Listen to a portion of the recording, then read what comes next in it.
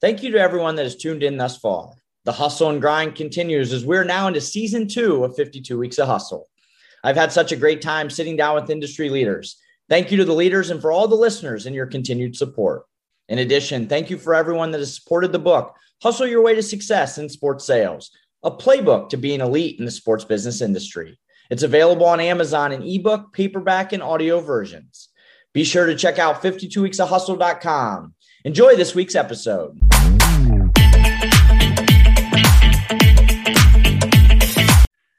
Welcome to 52 Weeks of Hustle. I'm Travis Apple. I'll be your host of this podcast. I've been fortunate to spend my entire career in the sports sales industry, and I wanted the opportunity to give back to those individuals that want to get in this business, and for those individuals in this business that want to continue to excel at an elite level.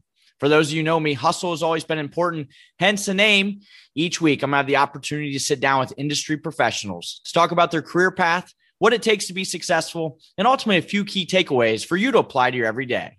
Without further ado, our guest this week. When you think of sports and business and how you grow up in your life around both, many times it's inevitable that you end up doing one or the other, or even both. And our next guest did just that and has had a tremendous career. I'm excited to welcome Courtney Rice, Vice President of Central at Revel XP. Courtney, welcome to the show. Thank you for having me. I'm excited.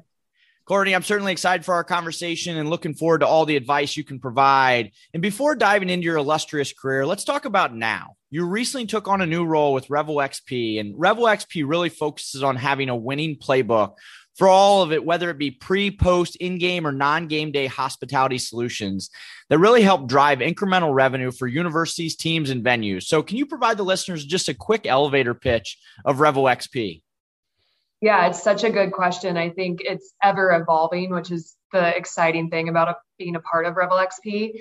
But Revel XP is really end-to-end premium hospitality services. Like you said, whether it's on game day, non-game day, we really try to fit into all of those areas. And so if you think about, turnkey tailgating, ticket services, pre-event rentals throughout the market, we are all over the place in what we can do to help our partners. And as it stands today, we do premium hospitality services for over 60 collegiate and professional sports teams.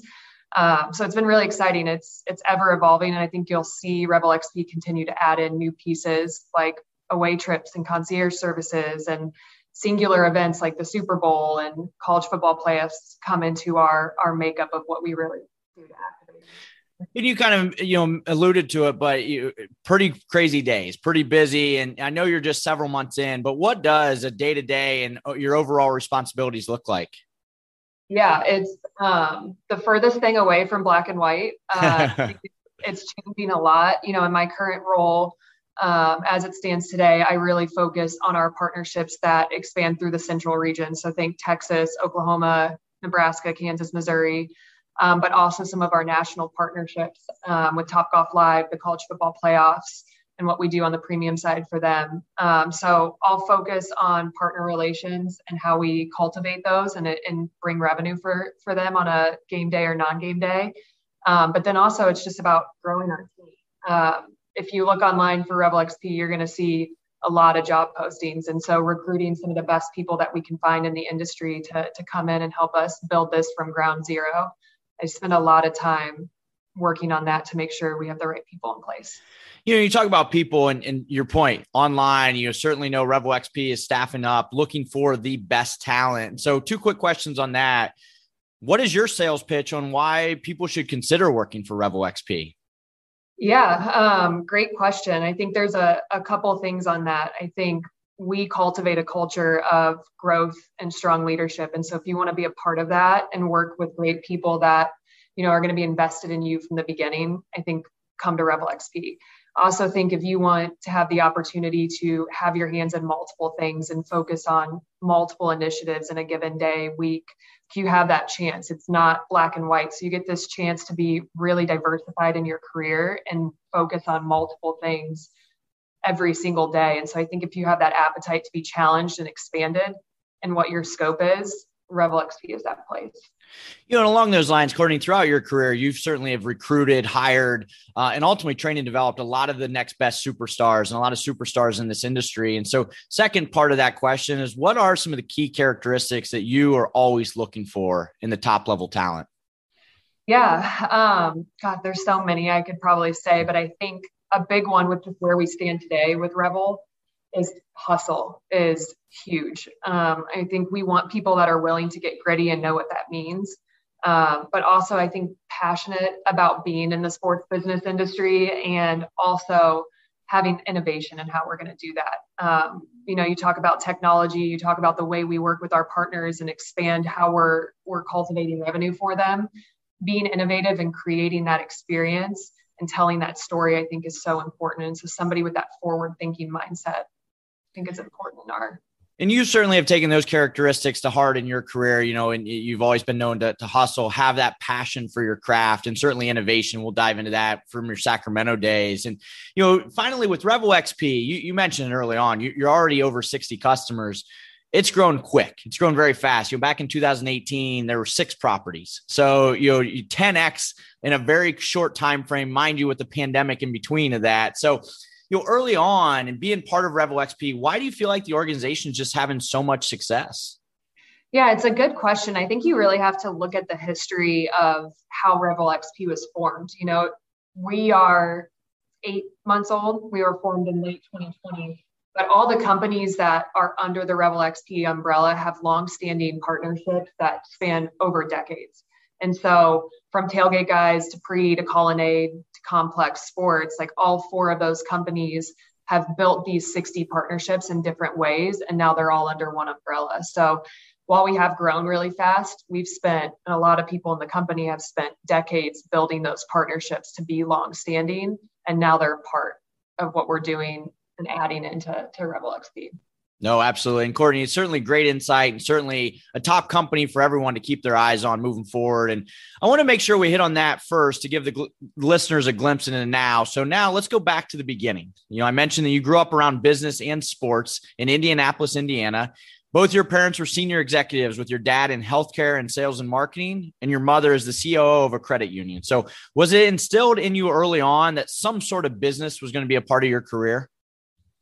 Looking back, I think so. I really think when I was younger, my parents made sure I was in sports. And that really helped build the foundation that I think I have today in so many ways, from being able to take feedback to understanding what it means to get gritty so that you can find success. And I think for them, they instilled that in me through getting me into sports, but then also seeing how they balanced work and personal life, which is an ever evolving thing, really has me, the mindset I have today is probably came from that. And to the point, you brought up hustle early on and kind of work life, and understanding that sports takes a lot of hustle and passion and effort, but certainly does the business. And you growing up around your parents that are working a lot of non-traditional hours, nights, weekends, but still being there and being part of you and your siblings' sports careers. And so with both your parents in business while raising that family, how has work ethic been taught to you, certainly early on in your age? Yeah, I think it's extremely important in how they showcase that. I think my parents never missed one of my soccer games all the way through college, which is pretty crazy with 3 kids to be able to balance that. But then, seeing my dad get his master's when we were all younger and how he put in that time and made that effort. And I think it's all about having an intentional plan every day. And so I've watched them do that. And now I think that's part of my routine. And that goes right into work ethic. If you are intentional with your days and find the balance that works for you, you're going to be efficient and you're going to be able to accomplish what you need to. Absolutely. And in addition, you mentioned you played soccer. You were a middle child. You're always playing sports. You go to play collegiate soccer at Illinois State University for 3 seasons. So a couple of questions on that. What position did you play? And looking back at being a collegiate athlete, what were some key learnings that you still apply to your everyday? Yeah, I played goalkeeper, which most people are surprised about. So I played that since I was 10. And so I never changed positions. It's so interesting. When I got into college as a student athlete, I was not prepared at all, Travis. My first semester, I almost was academically ineligible to play because I didn't go to classes. I slept in late. I did the conditioning and stuff, but I really didn't put in my all. And it was a rude awakening for me with my family, with my coaches, with my athletic academic advisor. So I think it taught me that I need to get my shit together. Excuse my language. Yeah. I need to be passionate about what I want to accomplish. And it's not just like a cakewalk every day. Right. And that certainly goes to show in this business, right? Like we've seen a lot, and probably too many times than we want to, is people saying, I wanted this sports job. I got it. And now I, like kind of look at it as a job and not a career and put the time and effort.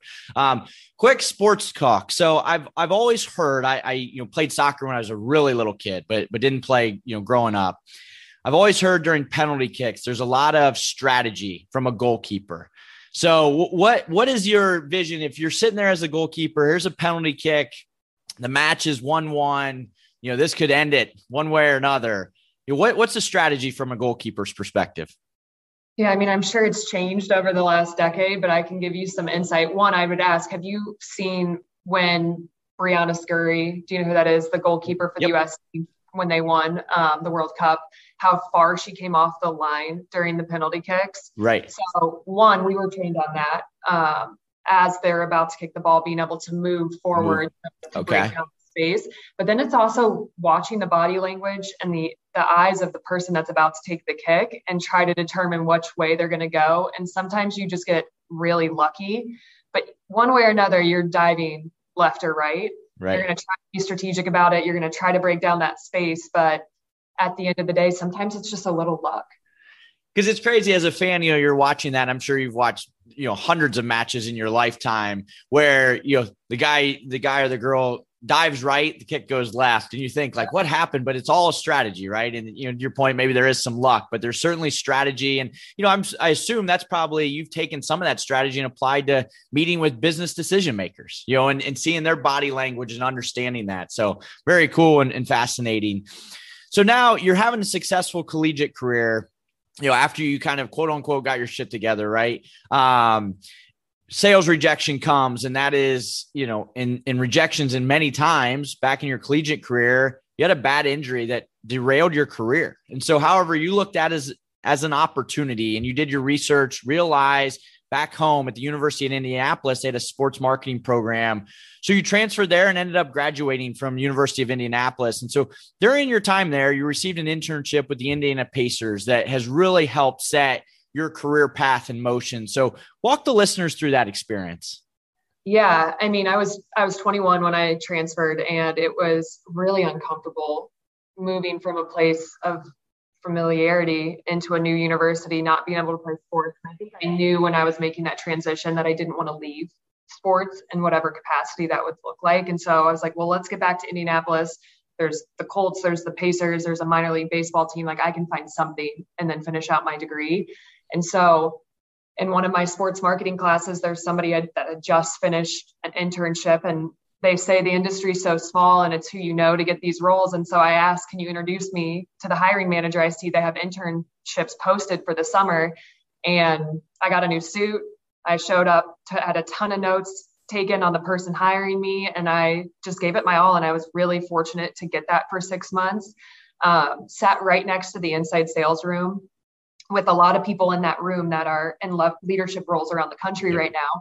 So I got my glimpse into what inside sales would look like. And I'd be lying if I said day one, I was like, that's exactly what I want to do. Because I don't think when I was in college, it was fully explained every single aspect of getting into sports sales. And so I know that's changed a lot. And I think that's really important so you can get into the career path you want to. But that internship helped me create my brand there. And so when I wanted to go back and do inside sales, they already knew who I was. I had the in with a referral from somebody that was my boss on the community and player relations side. And so it all worked together to build my brand with the team and get rolling at inside sales. We're driven by the search for better. But when it comes to hiring, the best way to search for a candidate isn't to search at all. Don't search, match with Indeed. Indeed is your matching and hiring platform with over 350 million global monthly visitors, according to Indeed data, and a matching engine that helps you find quality candidates fast. Ditch the busy work. Use Indeed for scheduling, screening, and messaging so you can connect with candidates faster. Leveraging over 140 million qualifications and preferences every day, Indeed's matching engine is constantly learning from your preferences, so the more you use Indeed, the better it gets. Join more than 3.5 million businesses worldwide that use Indeed to hire great talent fast. And listeners of this show will get a $75 sponsored job credit to get your jobs more visibility at Indeed.com/Blue Wire. Just go to Indeed.com/Blue Wire right now and support our show by saying that you heard about Indeed on this podcast. That's Indeed.com/Blue Wire. Terms and conditions apply. Need to hire? You need Indeed.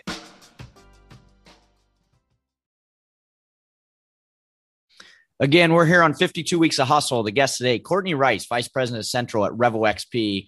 And so, Courtney, between your internship there with the Pacers and certainly working in the restaurant industry, as a job in college, you decided ultimately, you're right, to give sales a shot. You didn't know if it was for you, but you started inside sales with a previous 52 Weeks of Hustle guest, Charlie Sloniker. And so what were some key learnings early on that really helped separate yourself from everyone else?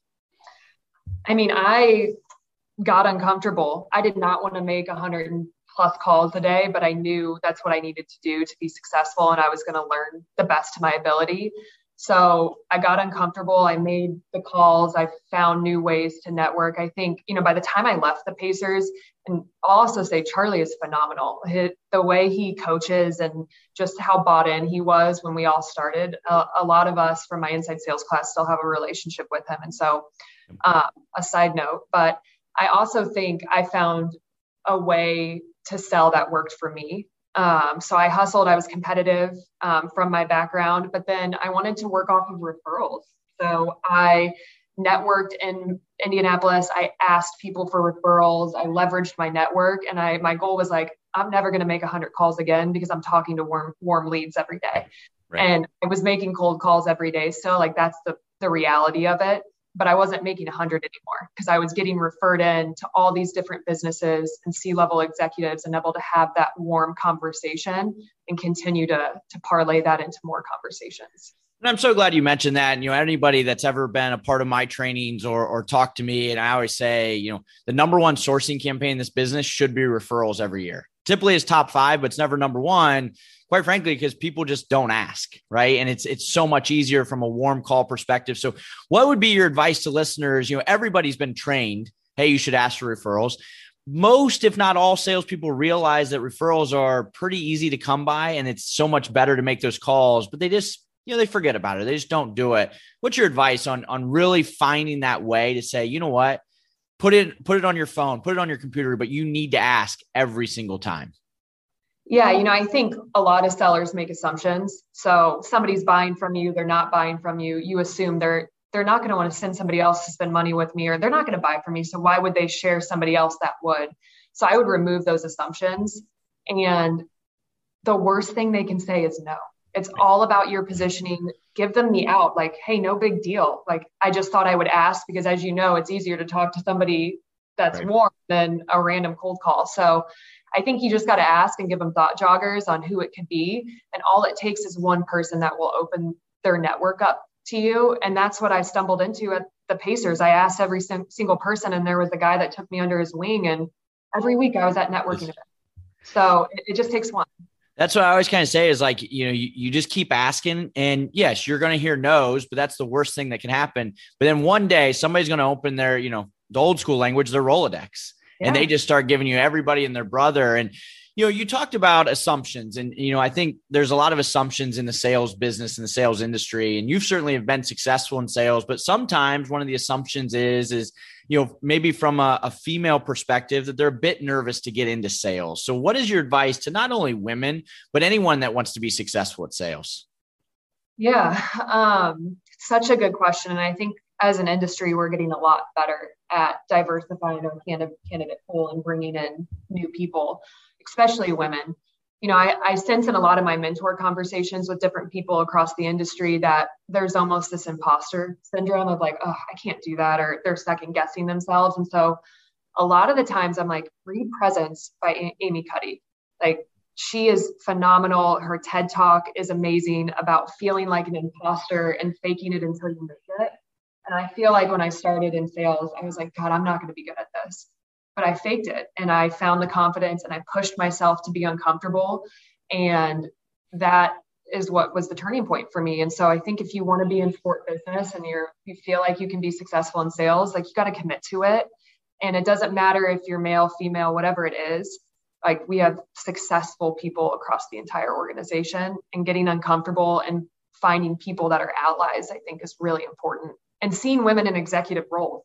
You know, I was the only woman on my inside sales team. So that was a little daunting at first. And my personality catered fine to that, but not everybody's personality feels that way. So I also think it starts at the top. Yeah, no, absolutely. Well, you ultimately went on to sell, at a high level for over 2 years with the Pacers. And then you had the opportunity to get into leadership. Why did you know leadership was the right fit and the right career path for you? Yeah, I think I'm really passionate about growing those around me. You think about all the things you're proud of in your career. And I really don't think it ever comes down to like, I sold this much with the Pacers. I feel like now I have all these people in my network that I talk to every week that we've grown each other together through leadership, whether they were in leadership with me or they were selling, like it's a two-way street. And so I think that mentorship and coaching is just very gratifying for me. And so I knew that, and I knew I wanted to be challenged to try something new. Felt like I mastered sales a little bit. Yeah. Well, and try something new. You certainly did that as you got into leadership. You get the call to become the manager of inside sales with the Sacramento Kings. And now first, growing up, going to school right there around home for the most part, working for kind of a hometown team. California is quite the distance from Indiana and Illinois, where you had spent your entire life. So how hard was it from a personal standpoint to make that move? And ultimately, what's your advice to some of the listeners that may be in that same situation one day? Yeah, it was scary. I was terrified moving out there. I'd been to California once to go to Napa. So zero expectation other than that Sacramento felt like a Midwest city in California, but I didn't know anybody. So it was a huge risk and a huge chance. At my age and where I was at, was not in a relationship. I'm now married. Like it was an easy decision for me to invest in what I felt was important, which was my career at the time and growing that out. So it was one of the best decisions I've ever made. I met my husband 3 weeks after moving here. So you talk about moving to a new city. Like, I don't know if I had that new city experience like most people. I had my future husband a month in, but I think my advice would be to take the risk. Like, what's the worst that's going to happen? It doesn't work and you move back home and you do something, and that's what you were meant to experience. And I've said this 15 times, but like, I am a huge believer in getting uncomfortable. And there's this TED Talk called Comfort Will Ruin Your Life by Bill Ekstrom. And it resonates with me so much that I want to get uncomfortable and challenge myself. And that's what motivates me. Yeah, no, absolutely. And you being uncomfortable and then also surrounding yourself with good people. And that's what you certainly did with the Kings. You end up working there for almost 6 years. You held 4 different positions, including the last one as the senior director of ticket sales and premium membership. So what do you feel like you did on a consistent basis to continue to excel your career there within that Kings organization? Yeah, I think the first thing, and I probably could have said this on the last one too, is like, it's not all about title and money. Who you work with and for is crucial to your happiness, to your growth, whatever it may be. And so I think I was really fortunate to work with amazing people that gave me critical feedback that I needed, but also empowered me to have autonomy and make decisions. And so I'm definitely somebody that's like, I see a gap, I'm going to go fill this hole that we have and like, let me run with it. And I feel like when I worked for Phil and then most recently Justin Peckus, like they let me do that and empowered me. And that's really what's led to my success. And I couldn't agree more with your statement. People lead. Money and title and responsibility, they follow as long as you're around the right people. And so what were some of your key learnings throughout your leadership experience that you've been able to deliver on such a consistent basis? Yeah, I think an individualized approach is critical. Whether that's how my boss is leading me, how I'm leading, like everybody is different and motivated differently. And so that's important. I think clear expectations and communication everybody thrives on over communication, and it's the easiest way to lose buy-in and to lose motivation. And so I think defining those things as often as you need to is very important, so people know what their expectations are of them, and then they can communicate the same thing back to you. I think I see leadership as a partnership. I don't think I need to come in and tell you everything to do. I would rather we collaborate on it, and I'm going to hold you accountable, but we're agreeing to that accountability, and you're providing me feedback just the same. Like, it's not a one-way street here. So I try to use that consistently. And I really I want everybody to grow. They want the way they want to. So understanding that, I think, is really important. The individual approach is also key. And, I previously talked to a 52 Weeks of Hustle guest who you've mentioned, Justin Peckus out at the Kings, who you worked right alongside for many years. And we talked about the Kings being known to be innovative and the first to the dance with different vendors and technology. So along those lines, why do you think it's so important to have self-awareness and presence in the way you interact with customers? Yeah, I mean, the first 5 seconds of a conversation, they've formed an opinion on you. So what you do to communicate with them effectively is really critical. You talk technology and innovation. I think there has to be an intentional plan with that. You can't just send video messages out that aren't professional. Right. You really got to have a strategy to it. So I think when communicating with clients, the biggest thing I've noticed that's changed in the consumer buying experience is that a customized approach is craved by everybody. And so doing your research through technology before you do outreach so that you can customize that approach and resonate with that singular person and not make them feel like they're just a number in the buying process or the sales process, I think is the biggest thing that you're gonna see continue to trend. No, absolutely. And so what's your advice on taking that technology and digital outreach really to that next level to gain an advantage in the overall sales and development process?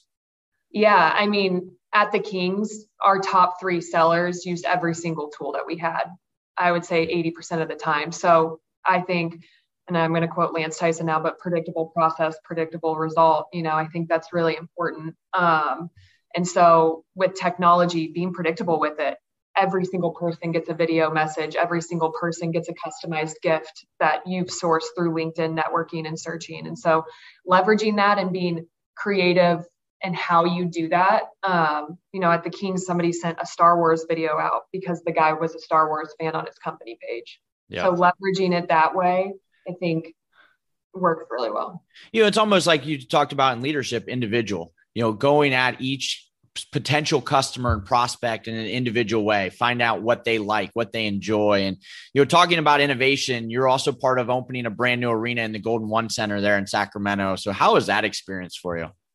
It was really fun. There was a lot of unknowns. I think for anybody that's opened a new arena, you don't have answers until right before it happens. It's like, is parking going to go well? What's the experience going to be like? So that part was interesting, but I feel like that was probably one of the best experiences in my career, is getting to close the old arena and open the new one that next fall. And the processes that we put together, the success from the revenue side, like the way we were selling was. Yeah, you guys crushed it. Yeah. But that was the new arena, so then pivoting after that was, I think, the big thing, because it wasn't the new arena anymore. It was arena. Yeah, no, absolutely. Well, Courtney, you've certainly had a successful career, and something I've always admired about you, and no different than why you agreed to share your story on this podcast. It's very important for you to always give back in this industry, whether that's being a mentor or being on panels to provide value information. So why is it so important for you to give back? I had a lot of people give to me when I first started out. And even to this day, there's so many people I could text to hop on a call and get their advice, and they take that time. And so I think seeing people make that a priority in my growth made me feel like I would want to do the same thing for anybody else coming in. And so I do biweekly mentor calls with people across the industry. I'm available through text call whenever. And so I think it can be really fulfilling if that's something you're passionate about, and you can learn from anybody, whether they're an account executive at a team or the president of a team. Like, everybody has critical knowledge that you can both share with each other. Absolutely. And I remember when I first met you and we started talking about mutual contacts, and it seems like everyone I've ever asked if they knew you or have worked for you, they always say the same thing. She's a nice person, really cares about her people and the people around her. And so what advice would you give to both leaders in the industry on how to treat their team members, and also for those team members on identifying characteristics on what they want to be when they become a leader or around leaders? Yeah, I think you have to do less of the talking when you get to know people. Like, ask them the questions. Don't tell them what to do, but ask them and help them come to the conclusion. I think one of the biggest things I've learned is there could be a singular outcome and there's 10 different ways to get to it. And how I would get to it could be different than how you would. So why would I direct you on how to do that when you may enjoy doing it this way and get the same outcome, if not a better one? And so I think that's really important, and I should take my own advice in this, but being authentic is easier said than done. But being authentic with everybody and owning who you are, I think resonates with, a side of vulnerability all the time, everybody. Right. You think back to, to your life now and your career, and kind of how we kicked it off on the intro of you were always around sports, you're always around business. Like, as you look back at your career, are there some things that you think back growing up, whether it be from sports or from your mom or dad, who were both successful industry execs, that, hey, you know what, this stuck with me and this is why, I'm either making my family proud, or, hey, this is something I'm really focused on continuing to do? Yeah. I mean, with family, like, I see how proud my parents are of just our family and, what they've been able to put together and what they've committed to. And I think I want to feel that too, and continue to build that. So I think that's a big one. I think for me, I've received so much feedback on things, and those things have stuck with me. My college coach told me I was very nonchalant and had no emotion. And so that was like hard to hear, but I think that's stuck with me even as I've gotten into leadership, because I am a very direct person. And if I'm always direct, I'm scared a lot of people. And so you got to be tailored. So right. I think there's a ton that I could dive into. So looking back, Courtney, at your entire career, what has been your best memory? My best memory, gosh, there's so many, Travis. I would say opening the arena was probably my favorite memory. I think when you open a new arena, typically you see some people leave afterwards because it's accomplished. And I think about the group we had for that and the leadership and the staff. And it was just such a phenomenal time. Everybody was bought in, everybody hustled, everybody wanted the best for each other. There was growth happening left and right. And then to see the fans in Sacramento, which are like unreal. I mean, they haven't made the playoffs in over a decade, and you had these crazy fans there that were like diehard for the Kings. Like, it was just out of this world experience. I don't know if I'll get that. Yeah. Again, as you think back of opening the arena, was there a meeting that sticks out of like when you kind of looked yourself in the mirror, like, why am I in this meeting? Like, how did this happen? Or like, this is the craziest thing I've been a part of? I think like I referenced this earlier, but there's so much unknown, and we would sit, it would be more than one meeting. We would sit there and talk about things we were never going to have the answers to until we opened the arena. And Travis, I'd be sitting there and like my anxiety level would go higher and higher and higher, because I'm like, I don't know what we're going to do. Right. And so I opened the arena. I'm the manager of inside sales. So like my decision-making power is not the same. So I'm like in this meeting, just sitting there. Right. Because I'm trying to think and predict what the future is going to hold. What strategy can I put together 6 months into leadership that's going to be like life-changing? And there's no silver bullet in the moment. Yeah, what a fun experience. Well, Courtney, this has been great. Certainly appreciate your time. And to close it out, I'd like to put our guests on the hustle hot seat. So you ready for this? I'm ready. All right. What's your favorite item you've purchased this past year? My husband and I just bought a house in Dallas. So I think that's going to be my favorite purchase this year. Yeah, absolutely. If you had to eat one meal every day for the rest of your life, what would it be? Hands down, pulled pork sandwiches. But my husband, Matt, has a RecTech, which is a smoker. So he has to make them at home. So it's not going to a restaurant. It's the home cooked pulled pork. Sandwich. Nice. If you could travel to one place, where would it be? I think I'd go to West Coast Ireland. I have roots in Ireland. I would love to travel. I've heard it's beautiful there. So that's probably where I would go next. Yeah, that sounds awesome. Well, Courtney, to close it out, what are 3 key takeaways you'd give every listener to be in your shoes one day? Yeah. Be authentic. I think it's okay to feel like an imposter and have to fake it until you make it a little bit. I would say the second one is find allies and sponsors and mentors that not only you can help, but they can help you as well. It's a two-way street. And then I think the third one is get uncomfortable. And I'm sorry, I've said that a lot.